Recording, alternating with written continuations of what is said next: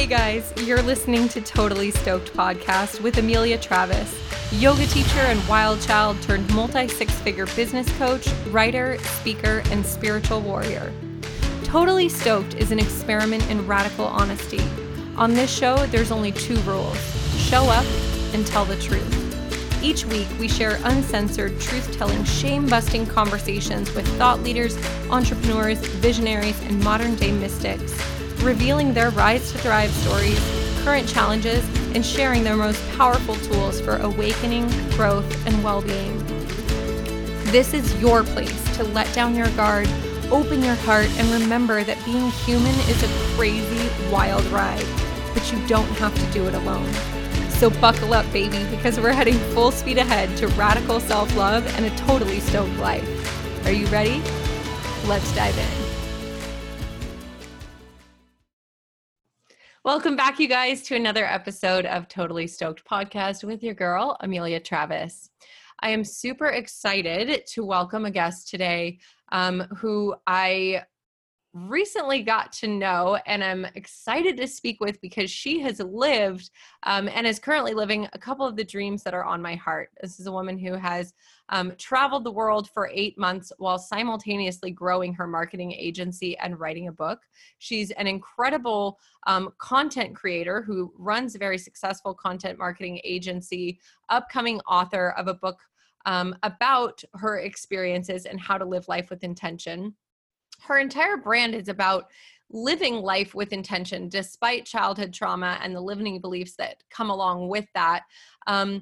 Because this practice for her is what helped her move across the country, build a thriving business, have the courage to go travel the world, and share her experiences with others to help them see that they can change their reality by embracing the power of choice. So she's a powerhouse when it comes to social media, marketing. She's the founder and CEO of Jessica Thiefels Consulting, a friend of mine, and I hope soon to be a friend of yours.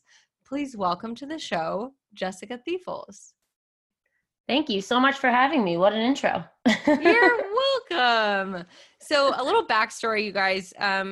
Jessica was referred to me by Kelly Cochran, who you guys have heard on the show, the author of Loud Blonde. And the day that Jessica arrived in my inbox, or maybe like the day before, our family had just decided that we are going to late 2020, early 21, leave the United States and move to Europe and do some significant traveling. And I was having a lot of fear around that and just like, dissonance, like cognitive dissonance, like, oh, can we really do this? Do we really want to do this? And then I got this email, like one of those warm 3-way emails, like, hey, Amelia, meet my friend Jessica. Jessica is an author and content marketer who just spent the last year traveling the world with her fiance or husband? With her husband. And she went to all these countries. And while she was traveling, she wrote a book. And I was like, look at that. The universe is providing me the perfect example of someone who's doing or just did exactly what I want to do. So it felt like one of those cosmic connections. And we decided to jump on a short call. And she's just a fount of wisdom, specifically around mindset and limiting beliefs and really the power of intentional choice. And so that's what she's gonna share some of her insights with us today about how she's used the power of intentional choice to really create a life of freedom. So Jess, tell us a little bit about your backstory, because, we can hear like, oh, okay, she's an author, she's got a content marketing agency, she's traveling the world, like she's just living the life. Tell us a little bit about how you got to this life of freedom. Where are you from? Who are you? What's your story? Yeah, so I'm actually from Vermont. I've lived in San Diego for the last 8 years. And I like to believe that a lot of this sort of intentionality that I've brought to so much of my life, even from, being as young as high school and college, even if maybe I didn't realize I was being that way, comes from my upbringing, which I've only just started diving into in the last probably year and a half. But my biological father, who was sort of in and out of my life, was an alcoholic and a drug addict. And he would just he would go to take me. He was divorced from my mom. My mom left him. And he would come to pick me up for the weekend and just not show up. And so I was like this little 3-year-old girl with her backpack over her shoulders waiting to go spend time with her dad. And he just didn't show up, or he'd show up drunk. And so my mom would have to make him leave. And then we would immediately divert our attention. And she once told me, I can't tell you how many times we went to the toy store because we would go try to buy you a toy because we didn't want you to be sad. And he wasn't there. And then the last time I saw him, I slammed a door in his face. When I was 18 years old, he showed up drunk on the doorstep of my family's home. I slammed a door. I went to college. 3 months later, I came home and he was dead. And so as I process all of that, because I didn't do that for 10 years, I'm now 31. As I just processed that in my 30s, I see that a lot of this, I think, intentionality comes from the fact that he was very much not intentional, and he allowed himself to get lost in the alcohol and the drugs because he was scared, scared of fucking up, scared of being a dad, scared of life. And he didn't know how to be my father. And I think I found, without sort of consciously being aware of it, this sort of power in myself to push past the surface level stuff, which is exactly what he allowed to lead him, and sort of dive in deeper and push myself to do the hard things, the things that were scary, the things that I was fearful of, and just get intentional about those things. And that's sort of what drove me. I moved across the country right after college with my now husband at 23, which is wild to think at 23 that I did that. I built a business. I bought a house. We traveled the world. I wrote a book that I'm now trying to publish. So there's always been this little piece of intention and sort of taking control of my life. I have one of the tattoos I have is write your own story. And I think a big piece of that comes from seeing how, I guess he did write his story, but he was also sick, being an addict, you have a disease. And I didn't want to let something like that take control of my life and write my story. So I've decided to do it for myself. Interesting. I think one of the things you said that really stuck out was he was scared. He didn't know how to be a dad. He didn't know, how to be present for you.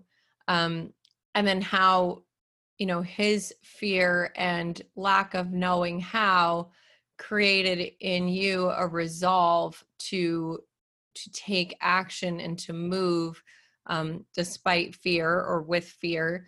And the subtext of that you didn't say, but was, and also when you don't know how.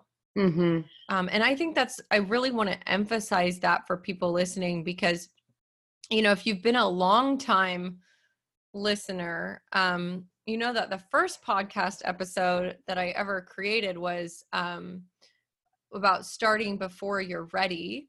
And then there was one that came shortly after about the power of aligned decision. And in both of these, we're talking about this idea that nobody fucking knows how. We don't know how. Pull back the curtain. There are certain things that we know how to do. And in terms of technical things, Jess, you're a content marketer, so you know how to optimize SEO. You know how to create an effective social media post, right? But when you're starting a new endeavor, like writing a book or deciding to travel the world, are you entering into that knowing how you're going to do everything? Yeah, no, not at all. Absolutely not. Traveling the world, I had no idea how easy it would be, quite frankly. I thought it was going to be a lot harder. And I'm in the process of publishing this book now, and there's so much I don't know. I'm actually this week sort of in the throes of self-doubt and dealing with rejection and questioning what I'm here to do and if I can make an impact. And what I say in my book is that if you're scared, if you don't know what you're doing, you're probably moving in the right direction, because that's always going to be there when you're doing something big and important and impactful. Mm-hmm. Well, and every single thing that we do in this life, for the most part, beyond things that are just a primal instinct, when we first start, we don't know how, right? We don't know how to walk. We don't know how to speak. We don't know how to be in relationship with people. Like, all of these things are learned. So the reason I say that before we get into talking about really the power of intentional choice is that one of the things that I hear most often from people in coaching or in the social media space is like, I really want to do this thing, but I don't know how. I really want to start my business, but I don't know how. I really want to travel the world, but I don't know how. I really want to write a book, but I don't know how. And it's like, great, perfect. And are you going to stay there, or are you going to do something about that? So I would love to hear, like, tell us a little bit about, this book. You're currently in the throes of self-doubt, but let's just invite everybody who's listening to also hold the vision and bring it into being with you. What's the book about? The book is about really going from, and I use the word dreaming a lot, and I think we all roll our eyes, like, follow your dreams, because we were raised hearing that. And then as adults, we grow up, and all the idea of following your dreams seems so corny, because it's like, well, hi, I'm in real life now, I'm an adult.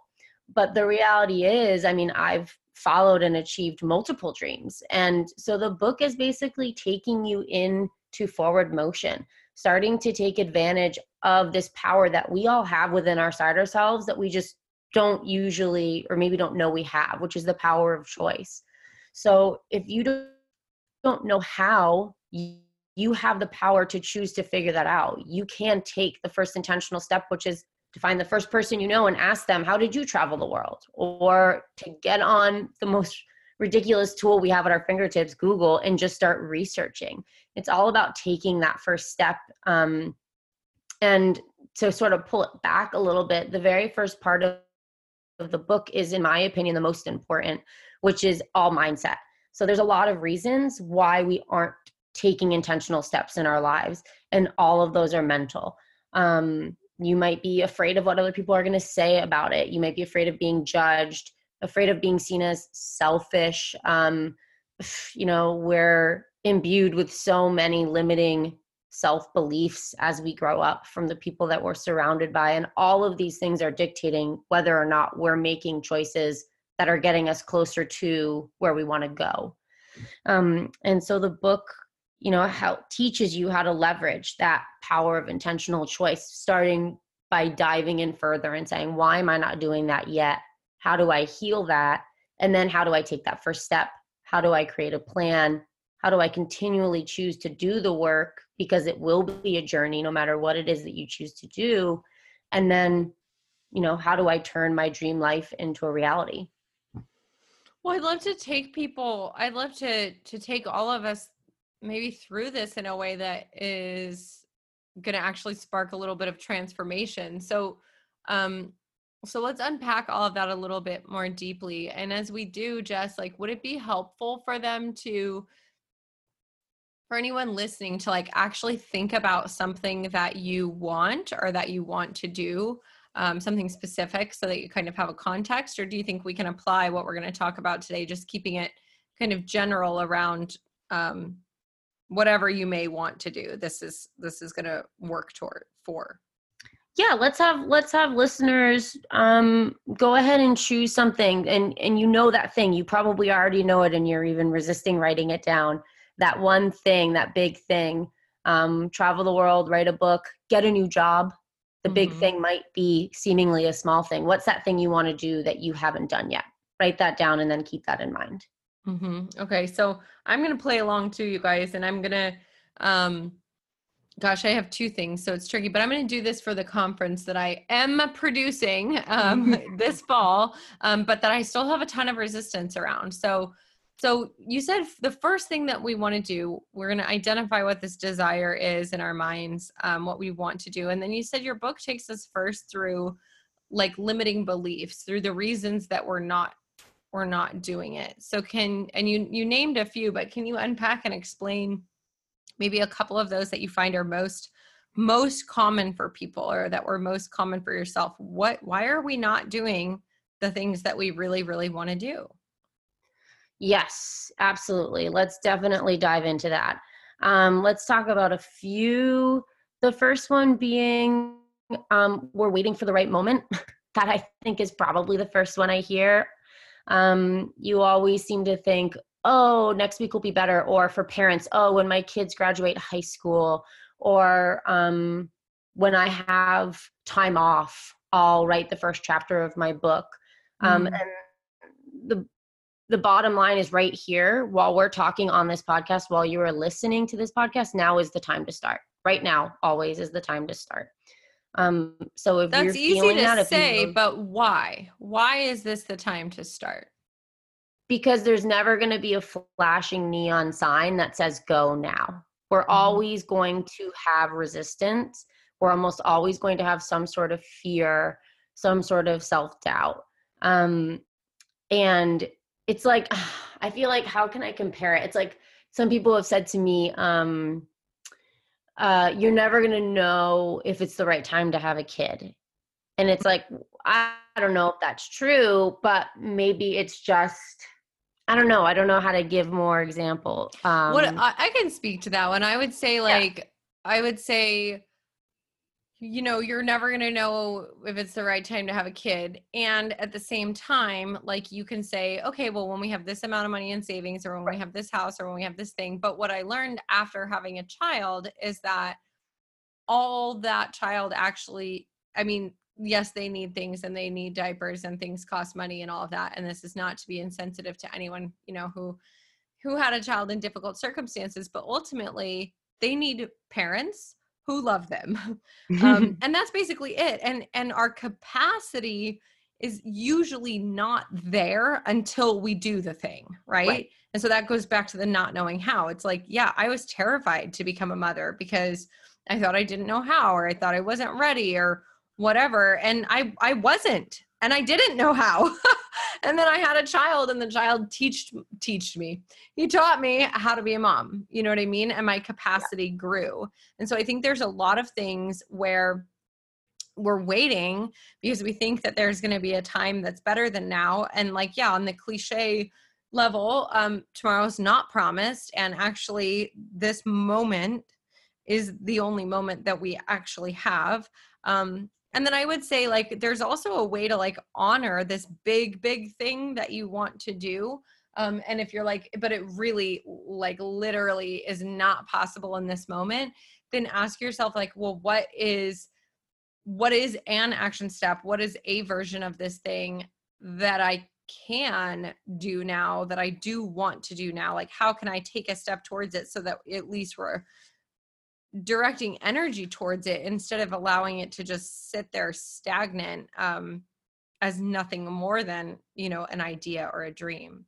So one of the things is time, right? This idea about it's not the right time. What else, Jess, holds us back from taking action? I think I see a major fear of being judged. I think a lot of times we see these amazing things we want to do, but we think people are going to make fun of us, or maybe our family is going to think it's unrealistic, and they're going to judge us for wanting to start a business or wanting to quit our job and go back to school. And that's another thing, like fear. I think it is totally normal, but that it's going to be there. There's often going to be that fear because there will always be people who are going to judge you. I mean, some of the most important people in our world today are judged, because when you have something powerful that you want to do, there's always going to be people that fall on one side or the other. And so just sort of knowing that and allowing that to be there, allowing the awareness of, okay, I'm scared of being judged. Like we can be judged. Like it's not gonna hurt us. It's not gonna slow us down. And we're all also going to be supported, and there's going to be people out there who want to see us succeed. And so trying to balance that fear with the other side of it, which is like it's the what if I fail, but what if I succeed? Balancing it with that what if I succeed side. Is another one that I see. And also knowing that when people are judging you, like, it's really their thing. What people say to you has more to do with them than it does with you. I give some really fun examples in the book of like, if you've been laughed out of the conference room because you gave like I gave an idea at work, it's because the people you're pitching to are so stuck in their ways that the idea of trying something new scares them. So instead of addressing that, they make fun of you or they judge you for this idea. Or, your parents are trying to uphold a certain reputation for themselves. And so when you decide that you want to quit this hugely successful career to go back to the beginning and learn something new in school, they're scared of how that's going to make them look. And so therefore the judgment falls on you. So just sort of recognizing that. And that's a really tough one, but that's one that with recognition and awareness, we can move through really easily, I think. Perceived judgment is really interesting to me. Like, I have struggled so much with perceived judgment. And I say perceived because it's usually one-sided. Like, it's like, I don't even actually know that people are judging me. I just think that they're judging me. Right. And I'll just share in full transparency that even the brand transition that I'm currently going through, moving from Stoked Yogi to Amelia Travis and Women Awake, there's been so much fear in that of how people might judge me, that they might think, oh, well, her other business failed, or, which by the way, it didn't, or, oh, well, or judging me as I embrace, this new, call of womb healing and working in priestess arts and working with women's menstrual mysteries and these things that are really, to many people, seem very, very weird, right? And fear around people judging me, really judging my spirituality, has been a huge part of what has slowed me down. I wouldn't say stop me or held me back, but what has slowed me down. And so one question that's really helped me, you guys, with perceived judgment is like, what meaning are you making of that perceived judgment? And what I mean by that is like, okay, so people judged me when I shifted my relationship from being self-identified as a Christian to saying, I can't really self-identify in that word anymore, because even though I have a relationship with Jesus, I also have this relationship with the sacred feminine. I also believe in a non-dualistic, framework that says all roads lead to the mountaintop. But I was so afraid of sharing that all publicly because I thought people would judge me. And so then the question that I had to ask myself is like, and then what meaning will I make of that judgment? And what followed was, I'm making the meaning that because they are judging me, that I am wrong or bad or inherently flawed. And so to me, I was like, is that true?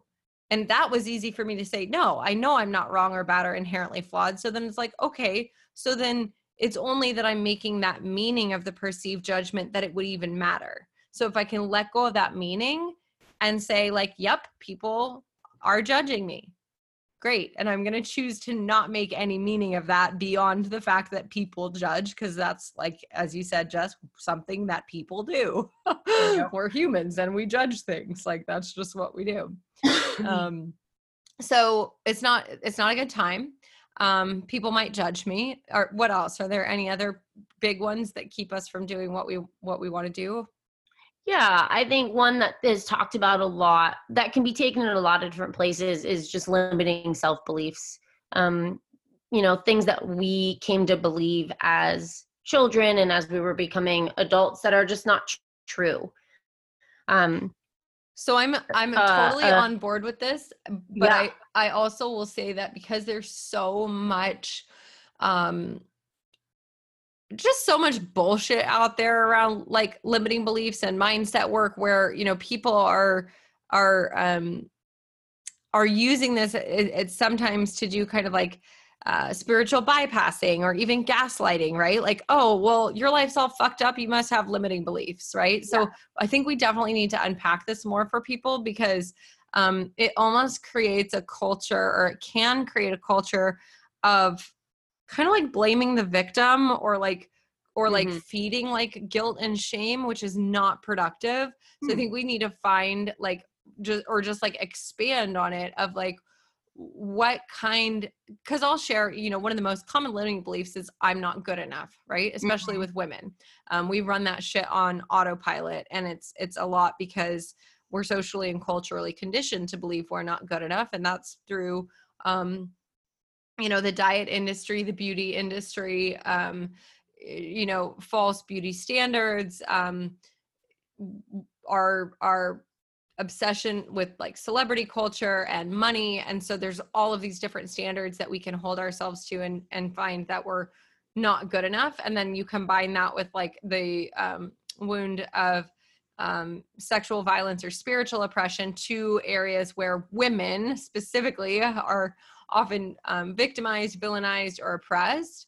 And there's a lot of reasons that we might believe that I'm not good enough, but let's talk a little bit about, since this is an area you're really passionate about, is mindset shift. How do we actually change limiting beliefs when we can identify them? Absolutely. I mean, that's where the really deep work comes in. And that's where I say, I give recommendations like working with a coach or working with a therapist, because the limiting beliefs, you can see it. It's like you can see sort of, let's say the flower, or I don't know, something less pretty, a patch of grass on the top of the earth, but what you can't get to are the roots. And it's really hard. You have to change the conversation. So for me, let me think, I've had a limiting belief that I'm a bitch for a really long time, because I grew up being someone who was outspoken, bold, honest. I always said what was on my mind. And while there is space, there's always space that we can sort of maybe spruce up the way we do things. Maybe I don't always need to say everything that's on my mind, but at the same time, that was constantly holding me back. I mean, to the point that for many years I would get so annoyed because my husband I'd say something and he'd go, "What'd you say?" And I'm like, "I'm sitting right here." He's like, "You're mumbling." Like I literally was lowering my voice physically, because so many people had told me that I was a bitch, or that I was rude, or that I said something that wasn't nice. And it was held against me. And so for me to get into that limiting belief and overcome it was just to sort of do the hard work of like, what were those people saying? And do you honestly believe that's true? And let's look at the experiences and the things that you've done that prove that in fact, you're actually a really kind, compassionate, honest, loving person. And that doesn't just happen with one therapy session or one call. That happens with really allowing yourself to sink into the work and to be guided in ways that maybe you aren't ready to guide yourself or not capable of guiding yourself yet. There are so many tools that we can use that maybe we don't know are available to us. And then the more we can sort of fill up our toolbox, the more we can work toward tackling those other different limiting self-beliefs. I mean, we all have lots of them. I have lots of them. But it's committing to the work. It's committing to figuring out what's going on and figuring out how that's holding you back. So, and thank you for answering that. And so I'm going to challenge not necessarily challenge, but say, what can we do to make sure that we don't get stuck in the limiting belief work? Because I see this a lot in coaching, and it kind of drives me fucking bananas, to be honest with you, is that people will be like, well, I just have all of these limiting beliefs. And I'm like, okay, great. And like, what are you going to do about it? You know what I mean? Like, and so when I say, how do we overcome them? And one of the things that you offered is like, first, identify, second, examine if it's true, third, create a new belief system, right? And that's like pretty much the process that we need to go through. But I find that people get stuck there. So, do you have of a suggestion of how to not get just stuck in your limiting belief work? Because you said, we all have a lot of them. I have a lot of them. Present tense, like you still have them, but you're obviously still moving forward. So how do we have limiting beliefs and move anyway? I think there's an awareness. There's a really important awareness piece and being honest with yourself. So I think it's one thing to say, I have limiting beliefs. How do I say this? Like, I know I have limiting beliefs, but I also have done enough work to know that those don't need to hold me back. I can actively work on them while building this business, building this brand, traveling the world. And so I think there's an honesty with yourself where you say, am I resisting? Am I using this as an excuse to resist the work that I'm scared to do? Or is it actually physically not possible for me to do that work right now because of where I'm at? And that's just an accountability. That's an integrity piece that you need to sort of tackle, that no one can tackle for you. I mean, so much of this work, you have to be holding yourself accountable to it. You have to be the one that gets yourself to the person who can help you figure out what's going on underneath. But then you ultimately have to take yourself out of that and propel yourself forward. Use what you've learned, use these new belief systems to take you on that path. If that makes sense. Yeah, it does. And I think one thing I would also offer is like, actually two things. One, there's nothing that compares to the power of an aligned decision. And so we're here talking about overall the power of intentional choice, but to circle that back on itself, you have to make the choice that you are either overcoming, transforming, transmuting, or releasing these limiting beliefs, or you can make the choice that you're moving forward and they can come along for the ride, but you're moving forward. Right. Because, you know, and one thing that, if you guys listen back to the episode with Taylor Simpson, one of the things that she offered was to, instead of claiming it, instead of saying like, I have this limiting belief or whatever, to say, I'm in the process of shifting this belief, or to say, I'm in the process of learning, and then the new belief that you're trying to embody. So really like having some practices, some intentional practices around your language. And like Jess, you're saying, the self-awareness around like, you know, an accountability to yourself of not allowing your limiting beliefs to just be an excuse, but to recognize that like, okay, those are one of the initial areas of resistance. And we have to decide that we're moving beyond that anyway. Yes. Okay. So we think it's not time. We think people are going to judge us. And then we just have this like plethora of limiting beliefs. If we're doing the work and we've identified what those limiting beliefs are, and we've realized that we're going to take action now because the right time is maybe never coming, and we've found a way to make peace with the fact that other people might judge us, then what? Then how do we systematically leverage the power of intentional choice? How do we even create a strong intention in the first place? Yeah, a strong intention of like choosing what it is that you want to do or where you want to go, what it is you're working toward. Yeah. Yeah, the first thing I talk about in part 2 of the book, which is all just sort of filled with tools you can use. I call it your LEAP toolbox. So tools you can use to start moving in the right direction. And when I say start moving in the right direction, I mean taking the very first step, doing the one thing, doing the research on where you might want to travel, looking into what that certification process looks like, whatever it is. And the very first tool I give is listen to your intuition. Something that's been hugely, hugely powerful for me. And the reason I bring it up is because it's actually something that's really simple to do, but really easy to avoid. You know, if you're like me, you have a million, you know, internet tabs open in your mind at all times.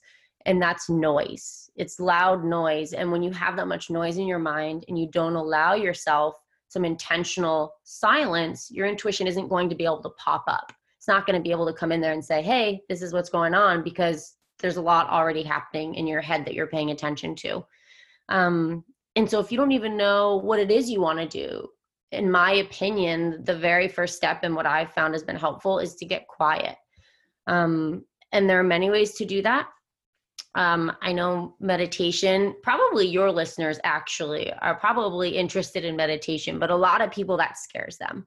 The idea of sitting quietly for even 5 minutes is a scary thing. But if you're not ready to jump into meditation, journaling is another really valuable tool for tuning into your intuition, which is going to tell you what it is you want to do. It's going to allow that authentic desire to come through, basically. So you're not as much listening to what people think you should do or what society thinks you should do. You're allowing that little voice to pop up and say, but I want to do this. And it's not being crowded out by everything else in your mind because you're giving it the space to speak. So when you say journaling, if people like struggle with that, if they're like, well, I don't like keeping a diary, is that the kind of journaling that you're talking about, or what would that potentially look like? Yeah, so that's exactly what I want to talk about, because no, I've never been a person that keeps a diary, or I've tried journaling every day, and honestly, I just think it's stupid. I don't generally have that much to journal about. I find there are a few ways that are really helpful for me with journaling. The first is just writing words. So if I'm giving myself, let's say 10 minutes of just like intentional stillness, and ideally you're taking something into that journaling session that you're trying to noodle on, that you're trying to figure out. So in this case, maybe it's like, what do I really want to do? So as you sit into that question, you sit down, nothing else around you, you're thinking about it, what words are coming to mind, and just write them down. So it might be annoyance, stupid, irritation. But as you sort of allow yourself to accept those things that are coming on in your mind, I find that you slowly start to move into what is really underneath. And so maybe you write down teacher. Maybe you've always wanted to be a teacher, but it means you have to go back to school. And so slowly these things start coming out as you just put really little pressure on the journaling aspect. It's just a way of moving things from inside of you, outside of you, so that you can start to recognize them. That's something that I use all the time. Another thing I talk about in the book is 3-point journaling, which is just essentially 3 questions. So if you're sitting down with a moment of silence, giving yourself 5 minutes, there are 3 questions to ask yourself that are going to allow you to sort of tap into whatever's happening right now under the surface. The first is, how do I feel right now? Tip, pull up a feelings wheel. I literally had to do this for so long. I was working with a coach and she would say, okay, let's ask the questions. She had her things, but she would say like, how are you feeling today? And I'd be like, fine. And she's like, okay, well, let's pull up the feelings wheel. What on here are you feeling? It's totally okay. We live in a world where we're told and encouraged to sort of push our feelings down. And I did that for my whole life. I wasn't allowed to feel like I missed my dad, that I wanted him to be there. And so I stopped feeling those things or acknowledging them. So pull out the feelings wheel. How do you feel? Might be disappointed, frustrated, disheartened, any of those things. And then what is causing any negative feelings? So if you allow yourself to sort of pull the onion back, get honest, were you annoyed with something at work? Are you frustrated with something your partner said to you? And then what feels good and in alignment? So stepping into what makes you feel really good right now. Maybe you just took a hot bath or you had a really good dinner. And this might not necessarily lead you to what you want to do, but it's just a method for getting started with journaling and getting in touch with your feelings. The more you allow them to come up, the more you're going to start noticing them. And that's where your intuition starts popping up. So this is just sort of a way to be like, all right, let's get into the practice of listening in to what's actually going on inside my head right now. So those are probably my 2 biggest sort of journaling intuition practices that I would recommend. And I think you were the one who told me, I think it was you, if not, it was somebody, that if you don't like the idea of meditation and you don't like the idea of journaling, literally go park your butt on a couch and stare out the window at a tree. Was that you? Yeah. I don't know if it was Yeah. me, but I say that same thing all the time. Yes. I think it was you. And it was like this idea of like, and we, I talk about this a lot, but this idea of like moving from doing to being. Yeah. And if you don't relate with prayer, or you don't relate with meditation, or you don't relate with journaling, just go be still. Like and nature's a great place to do that. Like you can go sit outside on the grass, or, if it's snowy, sit and look out the window at the snow, but like just letting your mind go into that kind of free association state, I think was what you were leading to in that. Yes, definitely. Just giving I keep saying intentional silence, and that's not a term that I've come up with. I forget the name of the gentleman who did, but a coach that I worked with brought it up with me. And it's just the act of saying, I'm just going to sit and be quiet for a few minutes. I'm just going to sit and be here. And that can be extremely, extremely powerful, especially if you bring an intention or sort of like a question with you, because you allow yourself to sort of zero in on that without all of the millions of distractions that are around us all the time. Okay. So your first tip for people in being able to get intentional about what they want to do and where they want to go is to listen to their intuition. And you gave us a couple tips for that. Then what? In terms of figuring out what you want to do, I really like the idea that I talk about also in the book is creating an authenticity list and a 9 lives list. And these are things that I sort of made up and did in so many ways in my journey, and they're as follows. It's very simple to do. So the authenticity list is a list of who you authentically are. Good, bad, ugly. Who are you? So my authenticity list includes successful business owner, passionate female, aspiring author, child of divorce, loyal and caring friend, open-hearted human, introverted extrovert. So good, bad, and ugly. Who are you? Not who people think you are. Who do you think you are? And the second that goes hand in hand with this is the 9 lives list, which I think is super, super fun to do. And it's just creating a list of 9 careers or professions or lives that you would like to have. If you could pick anything in the world. So my 9 lives list includes professional dancer, farmer, Olympic athlete, event planner, beachside cafe owner, activist, famous artist, Nobel Peace Prize winner. And the value in doing those things is, one, especially the 9 lives list is really fun because you find like, oh yeah, like I would really love to do that. And maybe you won't actually do it and that's fine, but it's more about the idea of like, again, opening up to what you really want, what you really think is cool, what you really want to do. Because we're told so often what we should do, or we feel that we should do something, or you get sort of, maybe you're started on a certain career path and you don't know that it's right for you, but you don't know what else is next. And so these are some interesting ways of just getting in touch with who you are, what you bring to the world, and, where you could possibly take it. Like maybe I would never be a professional dancer, but maybe my goal is to get into dance classes and move my body. Like it seems like a small goal, but that could be really life-changing if I'm, let's say, moving through a lot of emotional pain or discomfort.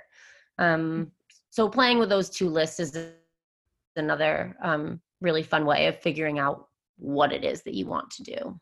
I love that. I'm totally going to use the 9 lives list for myself. And I think also, one of the things that a lot of clients come with is that they're like, I just want clarity. I want clarity. I want to figure out what I'm passionate about. I want to figure out what I'm supposed to do with my life.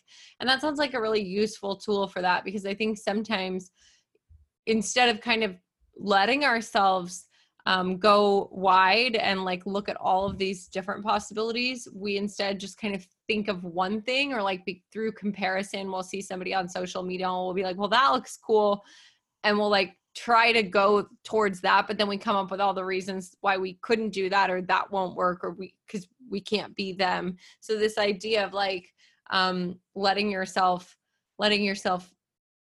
be creative and dream of all of these different things that you could really enjoy doing, and then figuring out what's 1% of that you can do in your life right now, that would feel empowering. That seems really useful. So thank you so much for sharing that.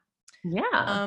What else? So we're really helping give you guys a roadmap right now of like, listen to your intuition, and then start to do some of these practices to know who you are and to create vision around who you could be or where you could go.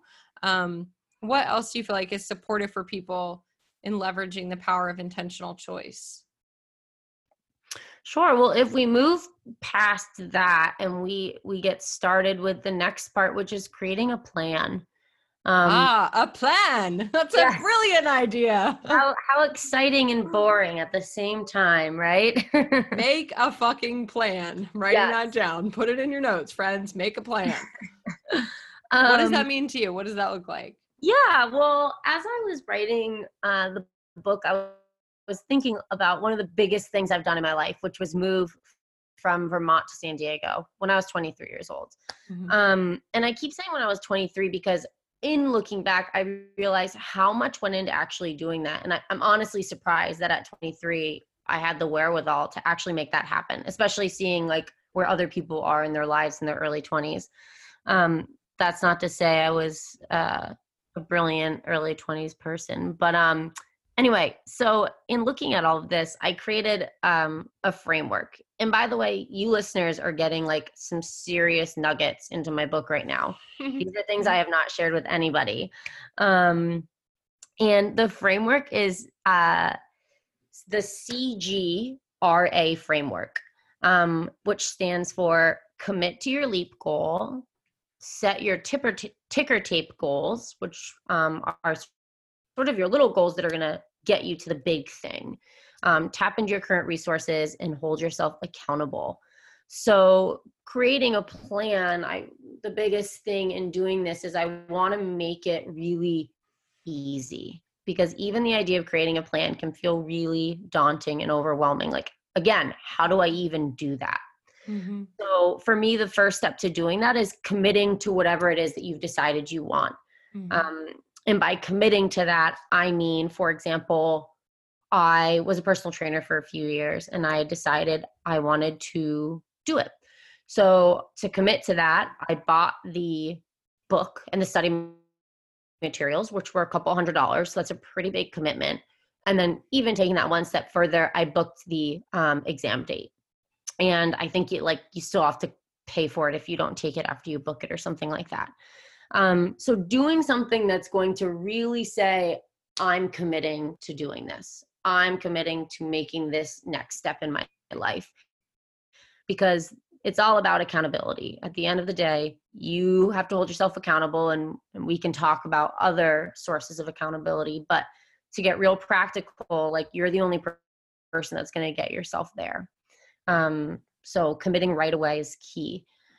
I would also say in committing, you guys, like, I would also say in committing, like, commit to go all in. If this is something that you actually really want, we tend to do a lot of half-ass committing, which is like, I'm committed to this unless something gets really hard. I'm committed to this unless something gets really expensive. I'm committed to this unless something better comes along.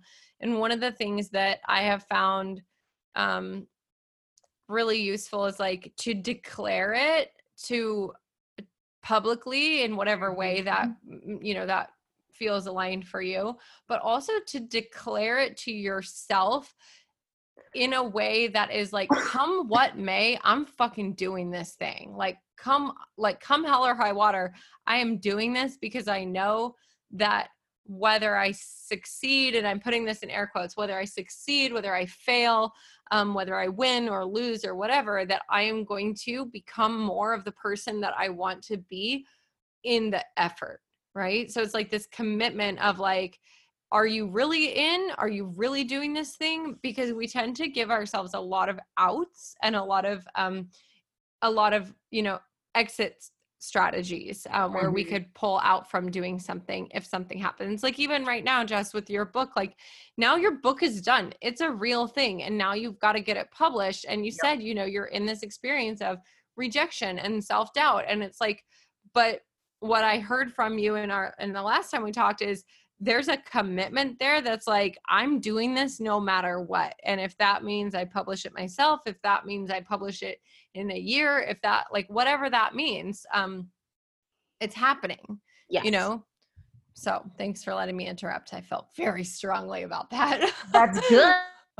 No, and that's an important thing that I talk about as well, which is if you don't have a strong enough why, and I the term like have a why, the phrase is like super buzzwordy, but like I call it in the book your North Star. If you don't really want it, you're not going to do it, because you are going to come up against stuff that's going to be hard. Like no matter what, you are going to come up against challenges. And if you don't really want that thing, if I didn't really want to write this book and impact people's lives and get out there and show people that they can do what it is they want to do, I could very well stop right now and do what so many authors do and leave this book on the shelf for 3 years before I get up the nerve to do it again. I'm not going to do that. I'm going to keep going, but I have a really strong why for it. So in committing, you know, consider that. Are you willing to work through the hard stuff to get there? And if the answer is no, then it may be time to look a little bit deeper again at what you want to do. Like, am I just doing this because this is what I think I'm supposed to do? Or is it really something I'm excited about? So if it's a yes, and then they get to move to their ticker tape goals, tell us a little bit about that. So I just wanted to, I find that people don't know where to start. Like you said, how do I start? What's the first thing that I do? And so the idea of a ticker tape goal is you have your LEAP goal. That's the big dream. That's the thing you want to accomplish. Your ticker tape goals are the little steps you're going to take to get there. So that could be as simple as, for you, Amelia, with you guys traveling, it's as simple as researching where are family-friendly places. One of the ticker tape goals might be where are family-friendly places to live in Europe or for expats in Europe. And then the next ticker tape goal might be research how much it costs to live there. The third might be research potential housing opportunities. You know, all of these things come before you actually buy the ticket, before you actually jump and do the big thing. And a way to get there, I like to think of it as like, what are they called? Russian nesting dolls. So you see, like you have one particular goal or one thing to do, but like unpack that to 3 further goals. So even unpacking the research piece, like research where we want to go, maybe break that down into 3 more goals, 3 more ticker tape goals. So that might be research Spain, research France, research Portugal. So again, it's just all about making it super, super easy and attainable, because a lot of people are working full-time jobs or raising children or working 3 jobs. And at the end of the day, the last thing you want to do is sit down and work on this sort of like passion project, you know, or sort of moving into this new area of your life. And so by breaking it down and making it really, each step really, really simple, you're more likely to succeed. And the more you succeed, the more confident you feel, the more likely you are to keep pushing forward. So that's the deal with ticker tape goals. Keep it small, keep it simple. And I like what you just said, because I talk about this when I talk about making friends with fear. The ticker tape goals are a way that you can create nervous system habituation with whatever the thing is. So those are just big words to basically say, like, when we're stuck in overwhelm or we're stuck in fear, a lot of that is because we haven't done the thing and we don't know how.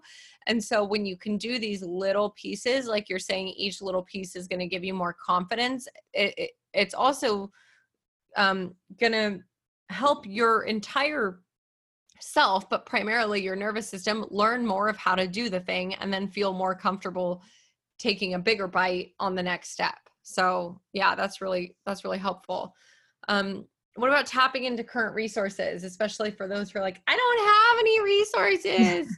I don't have any money and I don't have any friends. Yeah. I don't have anything.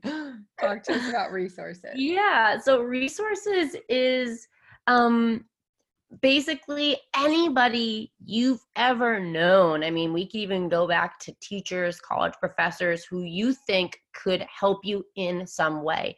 And it's not just people, it's also things like that outstanding Udemy credit that you have, or the person, I guess it's a person, but like the person who's offering free business, your friend who's offering free business coaching lessons.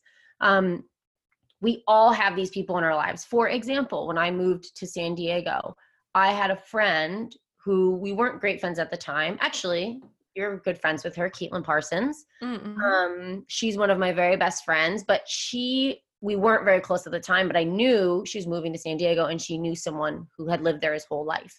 And so I reached out to her and said, does he have any suggestions on like better locations in San Diego than others? Like where maybe is like safe for like my now husband and I had no idea. We'd never been to San Diego. We didn't know where to live. That's an example of a resource in a way that maybe seems not so like businessy, because it doesn't have to be. So it's just like, where can you get help? So that could be from teachers, it could be from family, it could be from your aunt, it could be from friends, people that you think can help you get closer to where you want to go, whether that's providing advice, whether that's connecting you with someone, whether that's lending you something. It depends on, what you're trying to do, but that's basically it. Make a big long list, and then perhaps your ticker tape goals, you have a goal for each one of those people for reaching out to them. So, maybe Tuesday night you're reaching out to 3 of those people, and Wednesday night you're reaching out to another 3. And just sort of getting that ball rolling, because we have more at our fingertips than we realize. And probably if you think that you don't, I'm just going to call you out right now and say that you probably have a lot of pride that's standing in the way. Because I mean, I'm not suggesting, maybe I am suggesting that you do this. If you go out there and you look at the incredible volume of experts on any given topic with whom you are able to book a free call, book your ass a free call with like 500 different people and learn, you know what I mean? Leverage those tools. There's a thing called the library. And like you said, Google, like you have more resources. If you have the ability to be listening to this podcast, then you probably have either a smartphone or you have a computer, which means you have more resources than you think you do. And so also being willing, this is, this area of tapping into resources, especially when those resources are people, this is where one of our limiting beliefs of but why would they want to help me? Like, if you don't ask, you're never going to know. And if there's a difference between asking for help and support in a way that is in integrity and then just, being a greedy energy vampire, right? So like, I'm not telling you to be a greedy energy vampire, but I am saying like, if you know of someone who has done the thing that you want to do, and you respect them and admire them and you want to learn from them, like let them know, put that shit in an email or send them a video message and be humble, but ask for what you want, because the worst that can happen is nothing. The worst that can happen is you will not get any reply at all. A no is actually better than that, because a no is open line of communication. And in a no, there's some form of information. And that might be like, no, because I'm currently too busy, which is then an invitation to like, great, can I check back with you in a month? Or whatever it is. Like, one of the things that my friend Jenna Corelli says, especially when you're pitching or you're looking for collaboration or you're looking for support, is that she will follow up with someone 5 to 10 times to get what she wants. And I'm like, that's crazy. But also I respect that, because I will just share, like for myself personally, there are times that people have approached me with a particular request or a request for information or a request for help or a request for a meeting. And it's not always going to be a yes, because maybe in that moment I'm just like not able to do that. But if I get a third or a fourth message from that person, and not again where they're being an annoying energy vampire, but they're really just like, hey, I've reached out a couple times. I realize you're super busy and you may not be able. Here's why you are the person that I'm trying to connect with on this. And here's how I'll make this as easy for you as possible to connect with me. I'm going to give that person the time of day. So just really check in with yourself. Are you resisting tapping into current resources because of pride? And if you are, stop that shit. Stop it. You're just setting up barriers that don't need to be there. And the more you practice, just like with the ticker tape goals, the easier it gets. And like, I have no shame. Like when Jess and I got on the initial call to talk about her being on the podcast, I was like, hey, while I have you, tell me everything I need to know about traveling the world. And she was really gracious about sharing her resources with me. So this has been my TED Talk. Thank you for coming. Yeah, that was a great TED Talk. And so true. And I talk a lot about resistance because it'll show up in a million different ways. And that's just one of them. And recognizing that and starting to realize when that resistance is happening is so key in moving toward those big dreams, because it's going to pop up in many areas. So I love that. But what comes next, so you're reaching out to people, you're rocking and rolling, is accountability. And that's a really big piece, in my opinion, because if you can't hold yourself accountable, you have to find someone who will. And so I give a few ways to do that. The first one being find an accountability partner. This is someone who, as Amelia, as you said, announce, sort of like declare in your commitment, declare what you want to do. An accountability partner is someone you can declare to. So I want to do this, and I want you to hold me accountable to continually taking steps towards doing that. I don't necessarily have like a cut and dry framework necessarily for setting up an accountability relationship. All that I suggest is that you find someone who's not going to take your bullshit. So when you're coming in with resistance, when you're coming in with that self-doubt, they say, I see you, I see that, but I know that you're better. Like, I know you can do this, and I'm going to continue to hold you accountable to making it happen. So like, for example, like your parents probably aren't a great accountability partner, because they're probably going to give you the benefit of the doubt and they just want to nurture you. But like maybe your best friend, maybe a coworker, maybe an old boss, someone who, I also find someone who is also sort of moving toward their dream, someone who really believes in it. Because if they don't believe in it, their cynicism is going to come through. So you want to find someone who's also actively moving toward a life that they want to live. And I'm sure you have someone like that in your life right now. And if you don't, get yourself out there and find your tribe. Or I don't really like that phrase, tribe. Thank you so much for correcting yourself on that one. I don't like it. I say find your flock in the book. Better, yes. Better. But find people who are doing what you're doing, because people want to support you. You just have to ask them. Again, maybe that resistance comes in because you don't want to ask. But if you really want to make this happen, and you know for sure that you've picked up and put down this project 15 times before, hold yourself, be integrous, and ask someone to support you, to help hold you accountable. And you can do the same. It can be a mutual relationship where the two of you hold one another accountable and check in once a week or once a month. That's one thing. I feel like I'm talking for a while. Is there anything you want to say, Amelia? No, I mean, I think holding yourself accountable is actually one of the things that's really challenging. So I'm in agreement with what you shared. And I would also say, like, I would say simultaneously give yourself grace, because the thing is, if you're like, oh, I fucked up, I didn't do it, and then you let that be the excuse or the exit point at which you just abandon the whole thing. Like, don't do that. You know what I mean? Like with I can't tell you guys how many times I've set a deadline to write my book, and guess, like, I'm talking for the last 10 years, and guess what? It's still not done. So yes, I need to hold myself accountable. I can also give myself some grace and be like, well, look at all of these other things that I've done along the way. I'm not going to let myself out of that commitment that I made to my goal of writing this book. And so what I can identify is like, okay, I'm going to give myself grace, but simultaneously realize that the ways in which I've been attempting to hold myself accountable suck. They don't work.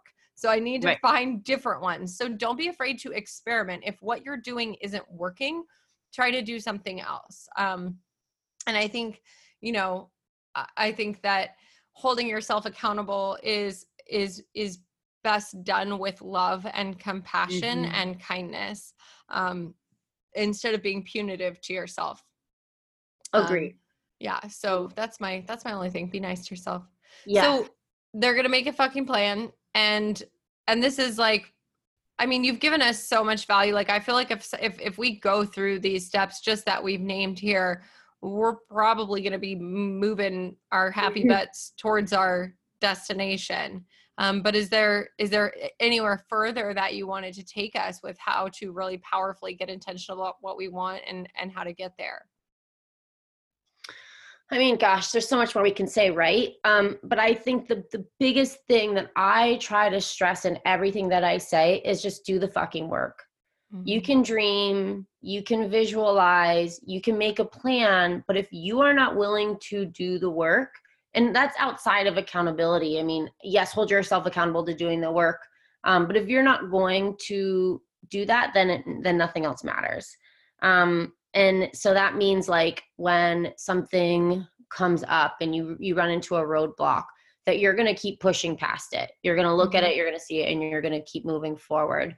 And things like being clear on your why is really valuable. Understanding where resistance is popping up is really important. That happens to me all the time, especially when I was writing the book. This is a good one. I'll pop this in quickly, because I think it's also important, is know when you need rest. So do the work, but if you're running yourself ragged, you're either going to give up or your work is going to suffer. So being honest with yourself when you need to maybe take a night off or spend a whole weekend just doing nothing. So often, we live in like this hustle culture where everyone feels like they need to be doing more and more. But at the end of the day, when you get quiet, and we sort of alluded to this earlier, when you get quiet, that's when some, things maybe become more clear. That's, for me, when we were traveling, I think that's why it was such a creative time for me and why I was even able to write this book, because I was doing so much less. Like, I was exploring the world, but I wasn't working. Like, I now work at least 10 hours less a week, if not more, than I was working before we left, because I realized I didn't need to be working that much. I could give myself more rest. And in fact, I would be better when I got back to the work. So that's that's one that I really want to stress is be honest with yourself when you need the time, and give yourself grace when you need that time, instead of, I would often compare myself to a friend of mine who's a real estate agent, and she works 16 hours a day, pretty much, her and her husband. And I would say, like, well, she's working all this time and you only worked 5 hours. Like, you should be doing more. And that's, that's not healthy. And she can choose to do that. That is what she needs to do. That is not what I need to do. And so giving yourself compassion and allowing yourself to rest when you need it. That's one of my pet peeves. I was involved with a project for a while where, like, the other people involved in the project were literally sending me work-related messages at 11 o'clock at night. And I was like, do not text me at 11 o'clock at night. I am not working at 11 o'clock at night. But also, like, I just learned to put my phone on do not disturb in airplane mode, because I was like, you bitches can work all night if you want to, but I'm going to rest. Yeah. It's really important. Yeah. Put up those boundaries. So I'll say this, if you're getting some great inspiration from this, if you're starting to feel like, okay, this big goal that you or desire that you connected with at the beginning of this interview, if you're starting to see some little light bulbs go off in terms of how you can actually move in that direction, we are doing a giveaway. Jess is very generously offering a free 1-hour coaching call to walk you through her signature process of how to get intentional about what you want to do and how to leverage that power of intentional choice to actually take action on one of your big dreams. So if you're listening, we have an opt-in. It's linked in the show notes below, and you can go and drop your name, your email address, and come and follow both of us on Instagram if you're not already following. So hers is at Jessica Thiefels, and that's also linked in the show notes below. Mine is at Amelia Travis. That's linked in the show notes below. Come give us a follow, drop us a DM, and just put your email in the opt-in. And we're going to be giving away a call that's normally valued at over $200, but to give you some clarity and some real direction on this. And normally, Jess, we normally do a book club. We're not going to do a book club today because we're waiting for your book. But I would love for you to share if there's any last words of wisdom or any resources that you feel really passionate about that you would just, you just have to mention before we wrap today. No. It could be a book that really helped you, or it could be just like if somebody, ran into you in the grocery store line and they're like, I really want, and, if they didn't have time to listen to this whole episode and they're like, I really, really want to do this thing, but I'm feeling stuck and I don't know how to move forward. Just any last words of encouragement that you would speak to them?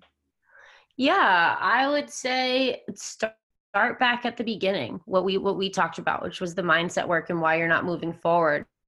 And a book that I would recommend for that, that was really powerful for me, was The 4 Agreements by Don Miguel Ruiz.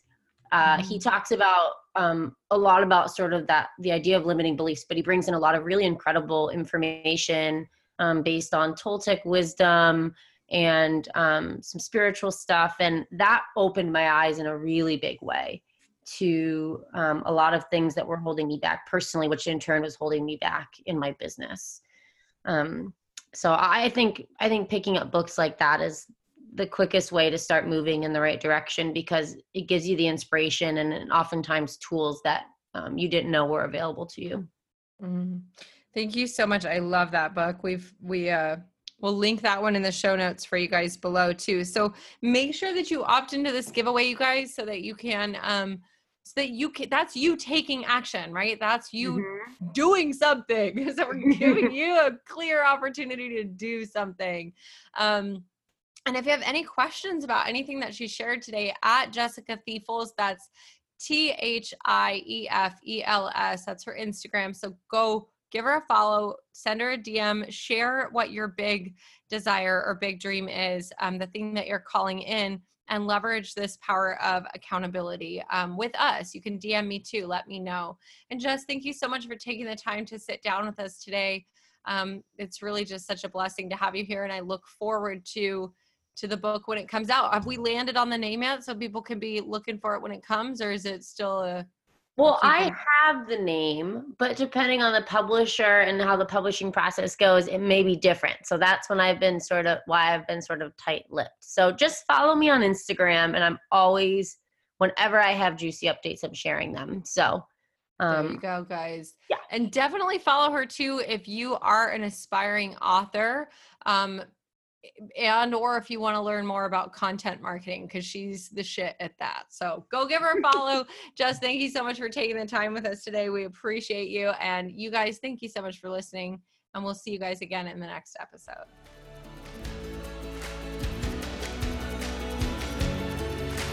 Thank you guys so much for hanging out with me on another episode of Totally Stoked Podcast. If you love this episode, if it impacted you in some way, please grab a screenshot and share it right now to Instagram stories. Tag Stoked Yogi, #Totally Stoked Podcast. Each week, we'll grab one listener who shared and send you some Stoked Yogi swag. Also, if you love the show, please subscribe, share it with a friend, or head over to iTunes right now and leave us an honest review. Your support and feedback make this show possible. If you have ideas about how we can improve, please send them to podcast@stokedyogi.com. Until next time, you guys, keep showing up, loving people, telling the truth, and remember, keep living your life totally stoked.